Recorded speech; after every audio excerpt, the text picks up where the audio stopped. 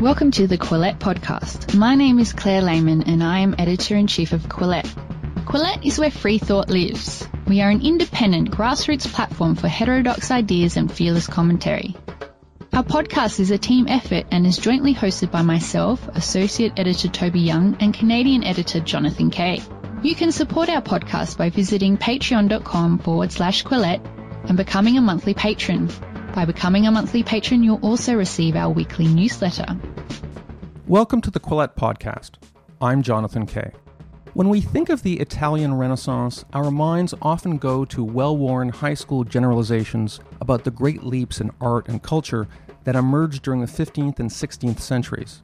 But in a new book, Virtue Politics, Soulcraft and Statecraft in Renaissance Italy, Harvard professor James Hankins reassesses some of our core assumptions about this historical period. Professor Hankins argues that many great Renaissance thinkers were as much concerned with shaping the character of citizens as with reforming great cultural and political institutions. He also challenges the link between the Renaissance and republicanism, and urges readers to stop imagining Machiavelli's principles of statecraft as being completely exemplary of Renaissance thought. Professor Hankins focuses closely on earlier writers, such as Petrarch, Boccaccio, and Bruni, whose work predated the military catastrophes that inspired Machiavelli's grim realpolitik, and he shows how their, quote, virtue politics shaped our study of the humanities to this day. This month, Professor Hankins spoke on the phone to Quillette contributor Alexandra Hudson, an Indianapolis-based author who has explored the way that Renaissance ideas can help lead the way to modern civic renewal. Here are excerpts from their conversation. I think it's important to get some definitions in order. So what is a Renaissance? Well, I've taught a course on the Renaissance for many years, and what I usually tell my students is that you need to have three conditions for a Renaissance. First of all, have to have a sense of loss, a sense that corruption is spreading, that there's growing barbarism, that behavior is becoming more inhuman. Perhaps political life is suffering from extreme partisanship, it's suffering from tyranny. There's a lot of overheated rhetoric, cruelty, the spirit of conquest. So that's one condition. Another condition is that you need literati, people who read history and know about the past, who realize from their studies that there was a better time, that things in the past worked better. They understand that no time is perfect, but there were some times in the past when things had been better managed, that there were better human beings, that there were better institutions, and that we could conceivably go back to that. So that's the second condition. And the third condition, which is often overlooked, is that the literati have to capture the imagination of people with wealth and power. They have to persuade them to engage in a project of civilizational renewal, of going back to a better time, modeling oneself on a better period of the past. And they have to create a kind of critical mass of influential people, wealthy people, but people of high position in society, people who are influential. And then if they can do that and they can get those people on board with this project of civilizational renewal, then you can have a Renaissance. What makes the Italian Renaissance different? I think in the case of the Italian Renaissance, it's a question of scale.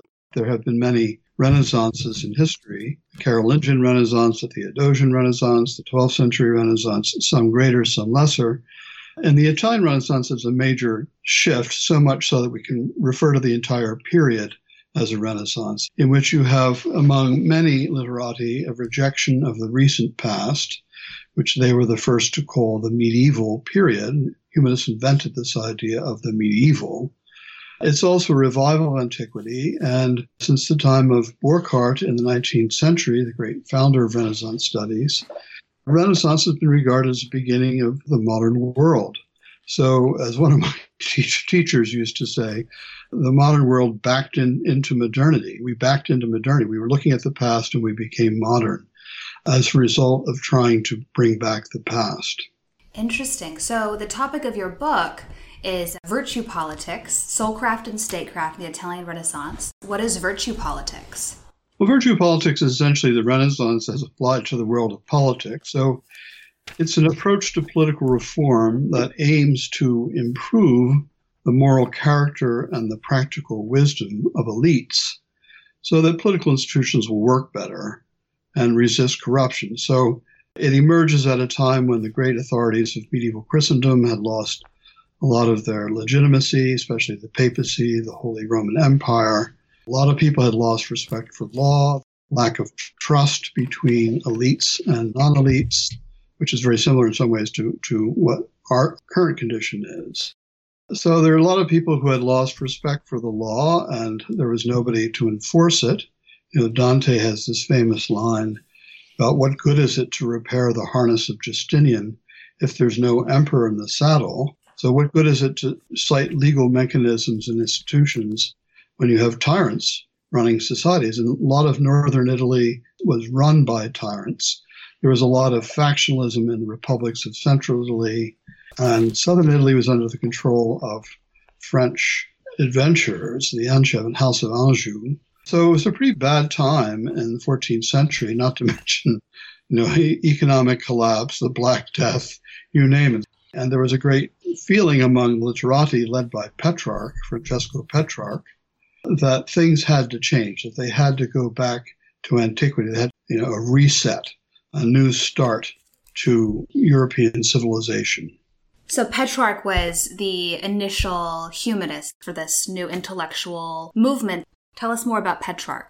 Well, there have been people around for several generations who were inspired by the literary heritage of classical antiquity, who are imitating ancient writings. But Petrarch really brings the movement together. He's a kind of magnet, and he galvanizes people to formulate this new kind of education, which he calls the humanities. He was famous as a vernacular poet. That's still what he's most famous for today, for the writing of vernacular poetry. That's what's read of him today in schools. And they've forgotten the side of him that is a educational and political reformer, partly because that side of him is in Latin and not in Italian. It's much easier for people to read Italian today than Latin. Petrarch was a very famous poet and a student of antiquity. He loved old books. He's a great book collector.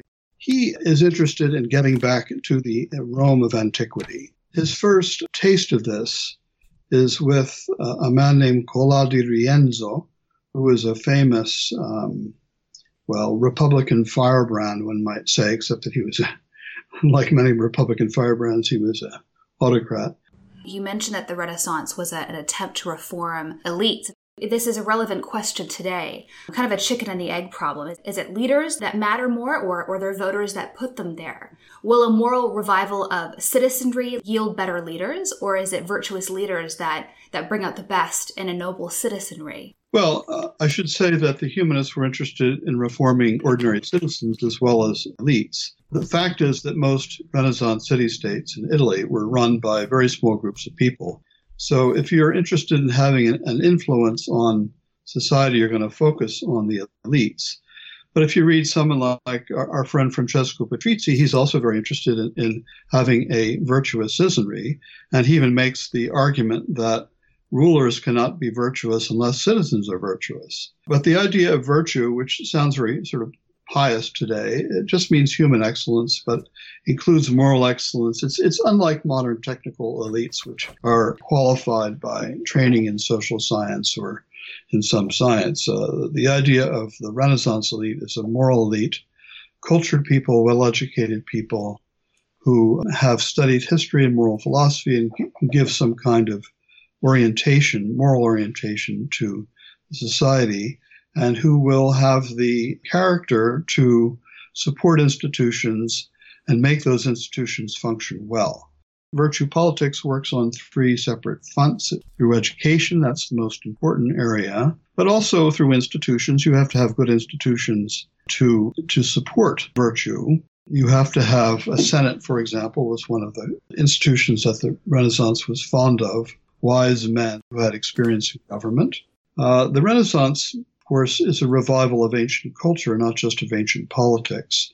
But the culture and the politics really go together. Many of the artists are inspired by the idea of what I call the virtuous environment, creating a world which reminds Italians of their noble Roman forebears, statues, paintings, architecture, literature, philosophy, all these things revived from antiquity, are meant in some way to improve the quality of elites, to inspire them with the ideals of antiquity, which were so much respected at this time.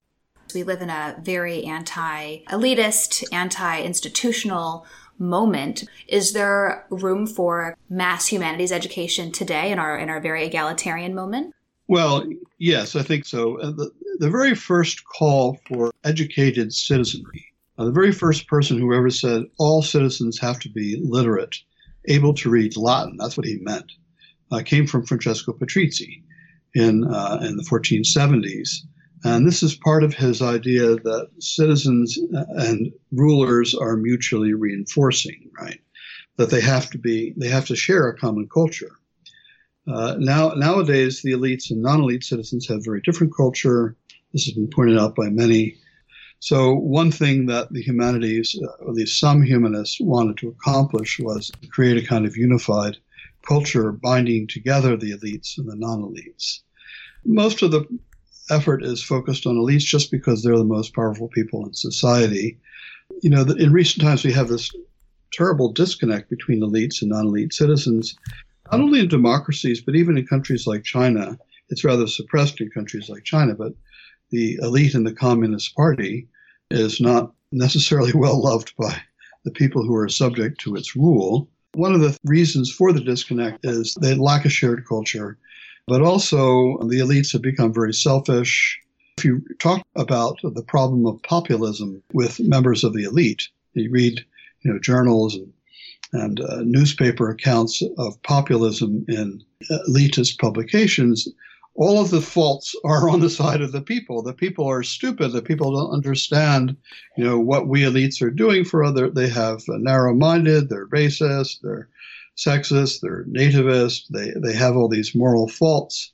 And I think personally that the elites ought to look at themselves a bit more and ask whether what they're doing is really morally acceptable. For example, is it really acceptable for the CEOs in the United States to make 287 times what the lowest paid workers make? Is that an acceptable way of conducting an economy? So I think one thing we can get from the humanists is a focus on elite reform. They need to get themselves caring once again about the common good and about economic justice and about social justice.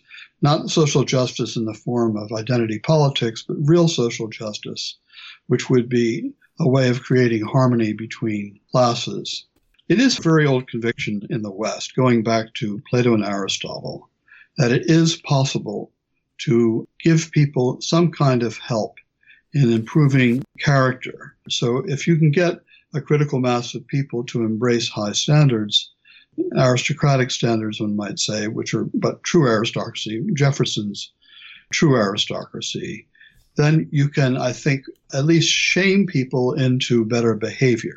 That has actually historically been possible in the past. So the idea that we have today that the humanities have no possible influence on character, is just that they're just there for entertainment purposes, to give you a richer, fuller life, all that may be true, but there is, I think, the possibility that through some kind of educational reform, and especially through buy-in from prestigious members of the elite and perhaps government, that we can raise standards again, make people aware of the loss of civility and decency and kindness and all the virtues that used to be, I think, more common in American society than they are today.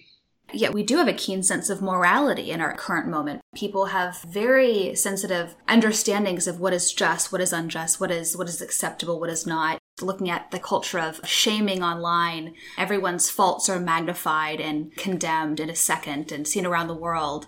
And I'm still interested in this question of how is there room for diversity and embracing a sort of common standard of virtue and moral excellence? Yeah, well, I think we've gone a little bit too far in embracing the diversity ethos. It's a rather shallow form of morality. Diversity can be a good thing. It obviously is a good thing in many ways, but we have to pay attention to harmony. And for harmony, we need to have common values. I agree that there is a kind of hypersensitivity to external morality, things like speech and behavior. One of the problems I see with the the people who are promoting wokeness is that they often focus on other people, but they have no concern for their own character. And what they're doing is often a sign of very low character, a lack of justice, a lack of generosity, a lack of forgiveness, a lack of the kind of toleration that you need in societies for them to work well. In other words, reform in the modern world, it's not enough simply to have an over-tender conscience about racism and so on. You really have to start with yourself. And this is what I think that education should return to, is a concern for one's own character. We need to have an ambient culture that will praise and blame, like the humanists did, those who act well and those who act badly. And for that, we need, of course, common standards, not just saying, isn't it wonderful that people believe different things, but we need to think about what the common moral standards are of all cultures and how we can elevate those and instill them in individuals. We've reached the midpoint in this Quillette podcast, which will resume very shortly. But first, a short message from our commercial supporters at BetterHelp, an online counseling service that helps people become happier and more productive. By logging on at BetterHelp, you can connect with your professional licensed counselor in a safe and private online environment according to your own pace and schedule, using secure video or phone sessions, as well as online chat and text. Some of the specialties of BetterHelp counselors include depression, anger, stress, anxiety, relationship problems, sleep trouble, and trauma. BetterHelp uses a network of 3,000 licensed therapists across all 50 U.S. states, and you can switch therapists at no charge to make sure you find the right fit. Financial aid is available for those who qualify. And of course, anything you share with the professionals at BetterHelp is strictly confidential. Quillette podcast listeners get 10% off their first month service by using the discount code Quillette. If you'd like to know more, please go to betterhelp.com/Quillette. That's betterhelp.com/Quillette. And now back to our podcast. Your book is structured as an overview of virtue politics, an overview of the Renaissance, and then it's a series of biographies of great men of the Italian Renaissance. Francesco Patrizzi and Leonardo Bruni are two that really interested me, in addition to Petrarch. And I know Patrizzi is someone that you really admire in your own work and own life, and so maybe we should start with him. Well, I'm currently trying to turn him into the political theorist par excellence of the Italian Renaissance, and I'm engaged in a translation project, and I'm writing a monograph about him, so he's kind of dear to my heart. It's a name that nobody knows. But I think his name should be up there with Machiavelli as not necessarily for his analytical sharpness, which he doesn't match Machiavelli in that, but he's a very profound and wise thinker. He was a Sienese, and he came, in other words, from a republic. Siena was a republic in the Renaissance. He starts off being a teacher of Greek in Siena. He comes from a pretty prominent family there. There's a whole group of humanist reformers in Siena which have never been studied before as a group. What happens with Patrizzi is he tries to reform Siena. He's very distressed at the type of citizenship it has, where it's all about inheritance and nothing about virtue. He decides that the King of Naples is a virtuous sovereign, Alfonso of Aragon, and that it would be better if Siena simply submitted to his rule, to give up a republic or a kingdom. This is something, by the way, that Plato also embraced, the idea that the way to reform a republic is to start by introducing a monarchy. I'm not recommending that myself, by the way. But anyway, he ends up getting exiled from Siena. He travels around. He wrote a great book about republicanism of the Renaissance shortly after being exiled, in which he basically tells the Sienese why he thinks their system falls short of ancient examples. Anyway, so he gets exiled. The Pope makes him governor in the Papal States, and he's kind of a disaster at that. But he gains a lot of political wisdom and experience, and eventually he has to withdraw from that. He becomes the Bishop of Gaeta. He retires to this beautiful seaside town of Gaeta, where I've been many times, not to study Patrizzi, but just because it's got a great beach. And there he starts to write political theory. So the first book was, I mentioned, the one on the Republic, and the second one is on kingdoms. And he thinks both of these typical political institutional arrangements of his time, republics and principalities, can be reformed and should be reformed according to principles of ancient virtue. So that's what he spends the rest of his life doing. He's also a fine Latin poet. His poetry has never been published, or it hasn't been published entirely. So he's a very interesting character. He has a type of prudence. He founds a tradition of political prudence that is more influential than people realize. He, I think, is one of the inspirations for Baudin and Grotius and Lipsius and their approach to political theory, their method of political theory, which is the use of historical examples and the study of the past in order to guide the prudence of the present. I'm curious, what are some examples of some things that he did that made him not a good leader when he was in a position of political power? Well, he was very briefly a governor of Foligno, I believe, in the Papal States, a small town. It was kind of hopeless. The papacy was a very weak government. It had all these small towns under its rule in central Italy, but it had never done a very good job of running them. Furthermore, there's a lot of wars and partisanship and a lot of factionalism in this town. And Patricius was actually accused of corruption as governor, but he later was exonerated by the courts. He became very aware of problems of factionalism and problems of a city which did not have sufficient military strength to resist predatory neighbors. In that respect, he's like Machiavelli, because that's one of Machiavelli's big concerns. And Patrizi also has a theory of how to build up the military power of a state so it can defend itself. So I think one can't really blame him for having an unsuccessful experience as governor of the Papal States, because few people were papal governors. What would you say was his crowning achievement? Why is he, for you, the kind of archetype of Renaissance civic humanism? Is it because of his two great works on reformation of kingdoms and republics? Yes, that's it. I think it's because of these two great works that he wrote. And they are great works. They are extremely popular. In the 16th century, they were more popular in Latin than Machiavelli was, reprinted dozens of times, translated into English, French, Italian, German. They've been completely forgotten since the whole approach to political theory changed dramatically in the 17th century. He was left behind.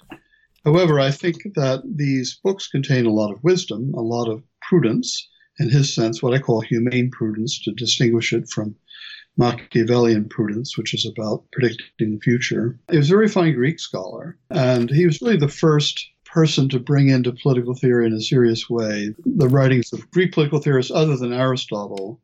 So tell us about Leonardo Bruni. Why does he merit inclusion in your book? Well, I started working on Leonardo Bruni in 1977. He's been with me a long time. I want to say that civic humanism, I'm trying to redefine civic humanism in the book because it tended to be associated with Republican regimes. And this is simply not the case. The concerns of civic humanists for citizenship, participation, engagement, all of them can be found in principalities as well as in republics. And that's actually the origin of my studies with Bruni, because I realized that was true. And Bruni was being held up as the archetypal civic humanist by the previous generation of scholarship. So I started with Bruni. He comes from a provincial town, comes to Florence to study law, but he's seduced by the humanities, by a teacher of his who's also the chancellor of the city, a man named Coluccio Solitati. So he converts to the humanities, and it's kind of a conversion experience, which a number of humanists have. They convert from law studies to humanities. But there are professional opportunities as a humanist, and they're mainly as teachers and as secretaries and as officials in chanceries, people who are basically involved in the language arts in trying to communicate with other towns. So he becomes the secretary of the Pope. He serves the Pope, actually serves 4 different popes in his 10-year career as a papal secretary. And this is absolutely the worst period in the history of the papacy. It's the period when they have not only 2 popes, but three popes, and the whole papacy is falling apart, and it gets put back together again finally at the Council of Constance in 1414 and 1415. Bruni's unfortunately on the side of a man who becomes an anti-pope as the result of the Council of Constance. So he goes back to Florence. He sets up as a private gentleman scholar. He has made a lot of money from the papal connections. And eventually, however, he gets called back to public service as the Chancellor of Florence. He's in charge. He has the same job that his teacher Salatati had. He's in charge of writing the public correspondence of the state. It's diplomatic correspondence, which is a tremendously important role. His role becomes what we call the Secretary of State. So he's a kind of Secretary of State, except that he's a permanent official, not a political official. So it's in that role that he writes a famous history of Florence, or it's the first of the great city histories of the Renaissance. And it's intended to be a work of political instruction for the kind of people who inhabit the public palace. The political class of Florence are supposed to read its history to see how to behave. What kind of policies have been successful in the past and what type have been unsuccessful. So Bruni's trying to teach political prudence and virtue through his history of Florence. And his other great importance, I think, is as a translator of Aristotle. Aristotle had been translated in the Middle Ages for the use of scholastic philosophers. For Thomas Aquinas in particular, in fact, there were a set of translations done for him by a man named William Murbaca. But William Murbaca was a fine scholar, but he was using a translation method which is word for word. It was very hard to understand, required a commentary. What Bruni wanted to do is Aristotle for everybody. He wanted to make a popular translation of Aristotle. And he tried to translate them in such a way that ordinary people, educated people, could read them and be inspired by them and have their behavior improved by them. He becomes wealthy. He's the most famous Latin humanist of Europe in his time. He has a public funeral, which is attended by the entire papal court, which is in Florence at the time. And then they build a magnificent tomb for him, which is you can still see if you go to Santa Croce in Florence, in the wall of the church, where he's celebrated for his contributions to history and to philosophy. You have a few chapters in your book dedicated to Machiavelli. Feel free to expound a little bit on Machiavelli and how you treat him in your book. Yes, well, Machiavelli is in my book for a couple of reasons. One is that he's often taken to be the archetypal political theorist of the Renaissance, and I'm trying to show that that's not the case, that he's an outlier. You know, it's very hard to see that because the one book that people read of political theory from the Renaissance is Machiavelli's Prince. At least the Italian Renaissance. They'll, of course, read More's Utopia for the Northern Renaissance. But in the Italian Renaissance, Machiavelli is it. And I'm trying to show that it's not a dominant figure, or his dominance is in rivalry with another tradition of politics, which I call virtue politics. So that's one reason he's in the book. The other reason he's there is as a kind of foil to highlight the differences between virtue politics and realist forms of politics that have their root in Machiavelli. So Machiavelli, I have a lot of respect for Machiavelli. Maybe that isn't evident in the book, since I'm often trying to compare him unfavorably with the humanists. But I have a great deal of respect for him. And he lived in a time when humanism, in his eyes anyway, had failed. Period when Italy lost its independence. The city-states of Italy were taken over by the French and then the Spanish and the Germans. They were tromping all over the peninsula. This started in 1494 when Machiavelli is a young man. By his time, virtue politics has been around for over a century, and he thinks it's a failure because when the French came down and invaded Italy, nobody stood up to them. Everyone acted from self-interested motives. There was no devotion to the common good. And he thinks that the fault lies in the education of the princes that they were getting from these humanists. And his idea is that the humanists have a wrong idea about how to get virtue, or the humanists think that it's kind of osmosed into them from reading the classics, studying the classics, memorizing the classics, applying the classics, that it's all going to kind of osmose into their bloodstream. Machiavelli thinks this is the wrong way to imitate the ancients. We have to don't read the moral maxims of the ancients, but see what the ancients do. Sort of the way modern people judge politicians. Machiavelli says if you look at what the Romans actually did, which is the project of his discourses, if you look, they actually did.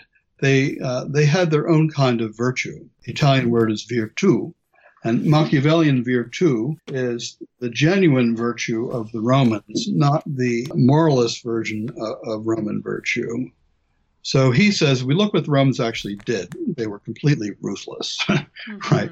And when they were humane, their humanity was instrumental, that they were trying to get something. So Scipio Africanus is humane in Spain because it gets him what he wants. But when he goes back to Italy, he is cruel. Virtue is a tactic for him, or at least traditional virtue is a tactic. But real virtue, Machiavellian virtue, is being able to get things done. It's efficiency, it's manly strength, it's the ability to rule others, and it's the ability to resist foreign aggression and resist people who are trying to take away your power. What I'm doing in the book is to try to show why we shouldn't automatically accept Machiavelli's estimate of virtue politics, but think about the long-term effects of Machiavellian realism as well. Machiavelli's letter to Vittori when he's in exile, where he talks about how he slaves away the farm by day, and then at night he dresses up in costumes and engages in conversation with the ancients. And I think that's just such a beautiful description of just the intellectual life, the life of the mind. Would you say that's characteristic of the passion that these Renaissance thinkers had for the past? Yes, I think that people really believed that the past was going to solve their problems. They started off admiring the Romans, but as time went on, they started reading Greek. They also started looking to Athens and to Sparta. In Florence, there was a long attraction to the Athenian democracy. And there were also, there begins in the Renaissance, the idea that maybe we can make a better society than the ancients. And the first example of this is among the Venetians, created a society based on philosophical prudence and not on accidents of time and fate. So their constitution, the Venetian constitution, was a philosophical creation. It's not like the British constitution or the Roman constitution that comes into existence over a long period of time. They think that their constitution was founded from the beginning by philosophical prudence. So in that respect, the Venetians are the ancestors of the American founders who are trying to do exactly the same thing. Can you tell us about the role of Christianity on Renaissance humanism and virtue politics? And what was the difference between the Christian humanists and the more secular humanists? There are no secular humanists in the Renaissance. There's nobody who's an atheist. If you're going to find atheism among Renaissance people, you're more likely to find them among scholastics than you are among humanists. The humanists were all Christian humanists. Not all of them were fervent, of course. Many of them didn't care very much about religion at all. Many of them are very serious Christians. And they think that study of antiquity is actually going to improve Christian belief and practice. They're very much comforted by a book written by St. Basil of Caesarea to young men who are questioning whether they should continue their education after learning letters. And Basil says, yes, you should go on to study the classics because that's the preparation you need in order to be a good Christian. The humanists took a slightly different view. They also believe that studying the classics would improve Christian behavior. They're also concerned about reforming their political life of their community, and they have a problem in that one of the main powers of Italy is the Pope. There's a famous story about how the Duke of Milan pretends that he's having moral qualms and he's worried about the next life, right? He's worried about being punished in hell. And so he writes to the Pope and says, what should I do for an act of restitution? And the Pope writes back saying, okay, I want you to give up certain towns on your border between the Papal States and the Duchy of Milan. Give them up to me. I want to control them instead. That's your act of restitution, right? So the humanists think that the way to get around this problem is to go to the past. And they go to the Christian past too, right? They want to revive the Christian past, the evangelical past, the past of the Gospels of early Christianity. They also have a view that Christianity has become corrupt over time, and it needs to be restored according to ancient models. Petrarch admired particularly the time of Augustus. And why is that? Because Augustus lived in the time when Christ was born. So it has a kind of divine seal of approval. Petrarch proves of the relationship between political power and religion in the period before Constantine. When Constantine converts to Christianity and eventually the Roman Empire takes as its state religion Christianity, then things start to go downhill for Petrarch. That's a bad bargain. And that's a common view among humanists that when Christianity became the state religion of the Roman Empire, it didn't turn out well for Christianity. It corrupted Christianity, corrupted the Roman Empire. One reason why they wanted to have this really sharp separation between civil culture and religious culture, between natural and the supernatural end of man, as Thomas Aquinas would put it, is because they really didn't think that putting together Christian authority and political authority was good for either one. Over the last several years, I understand you've been giving lectures in China on the resemblance between virtue politics and the Italian Renaissance and the Confucian ideals of an imperial China. And you end your book with a discussion of Confucian humanism. So I'd love to hear a little bit more about what you've experienced and what you've observed and how you've been received by your audiences. China is having a great renaissance of its pre-Republican past. They're trying to revive Confucianism all over China, both at the level of ordinary people and at the political and institutional academic levels.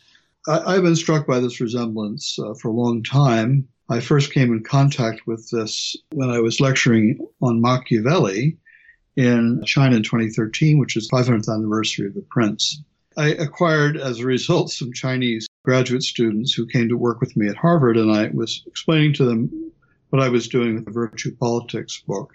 And they kept saying, oh, it's just like Confucius. And I said, no, it's completely different from Confucius. This is Western, it's not Confucius.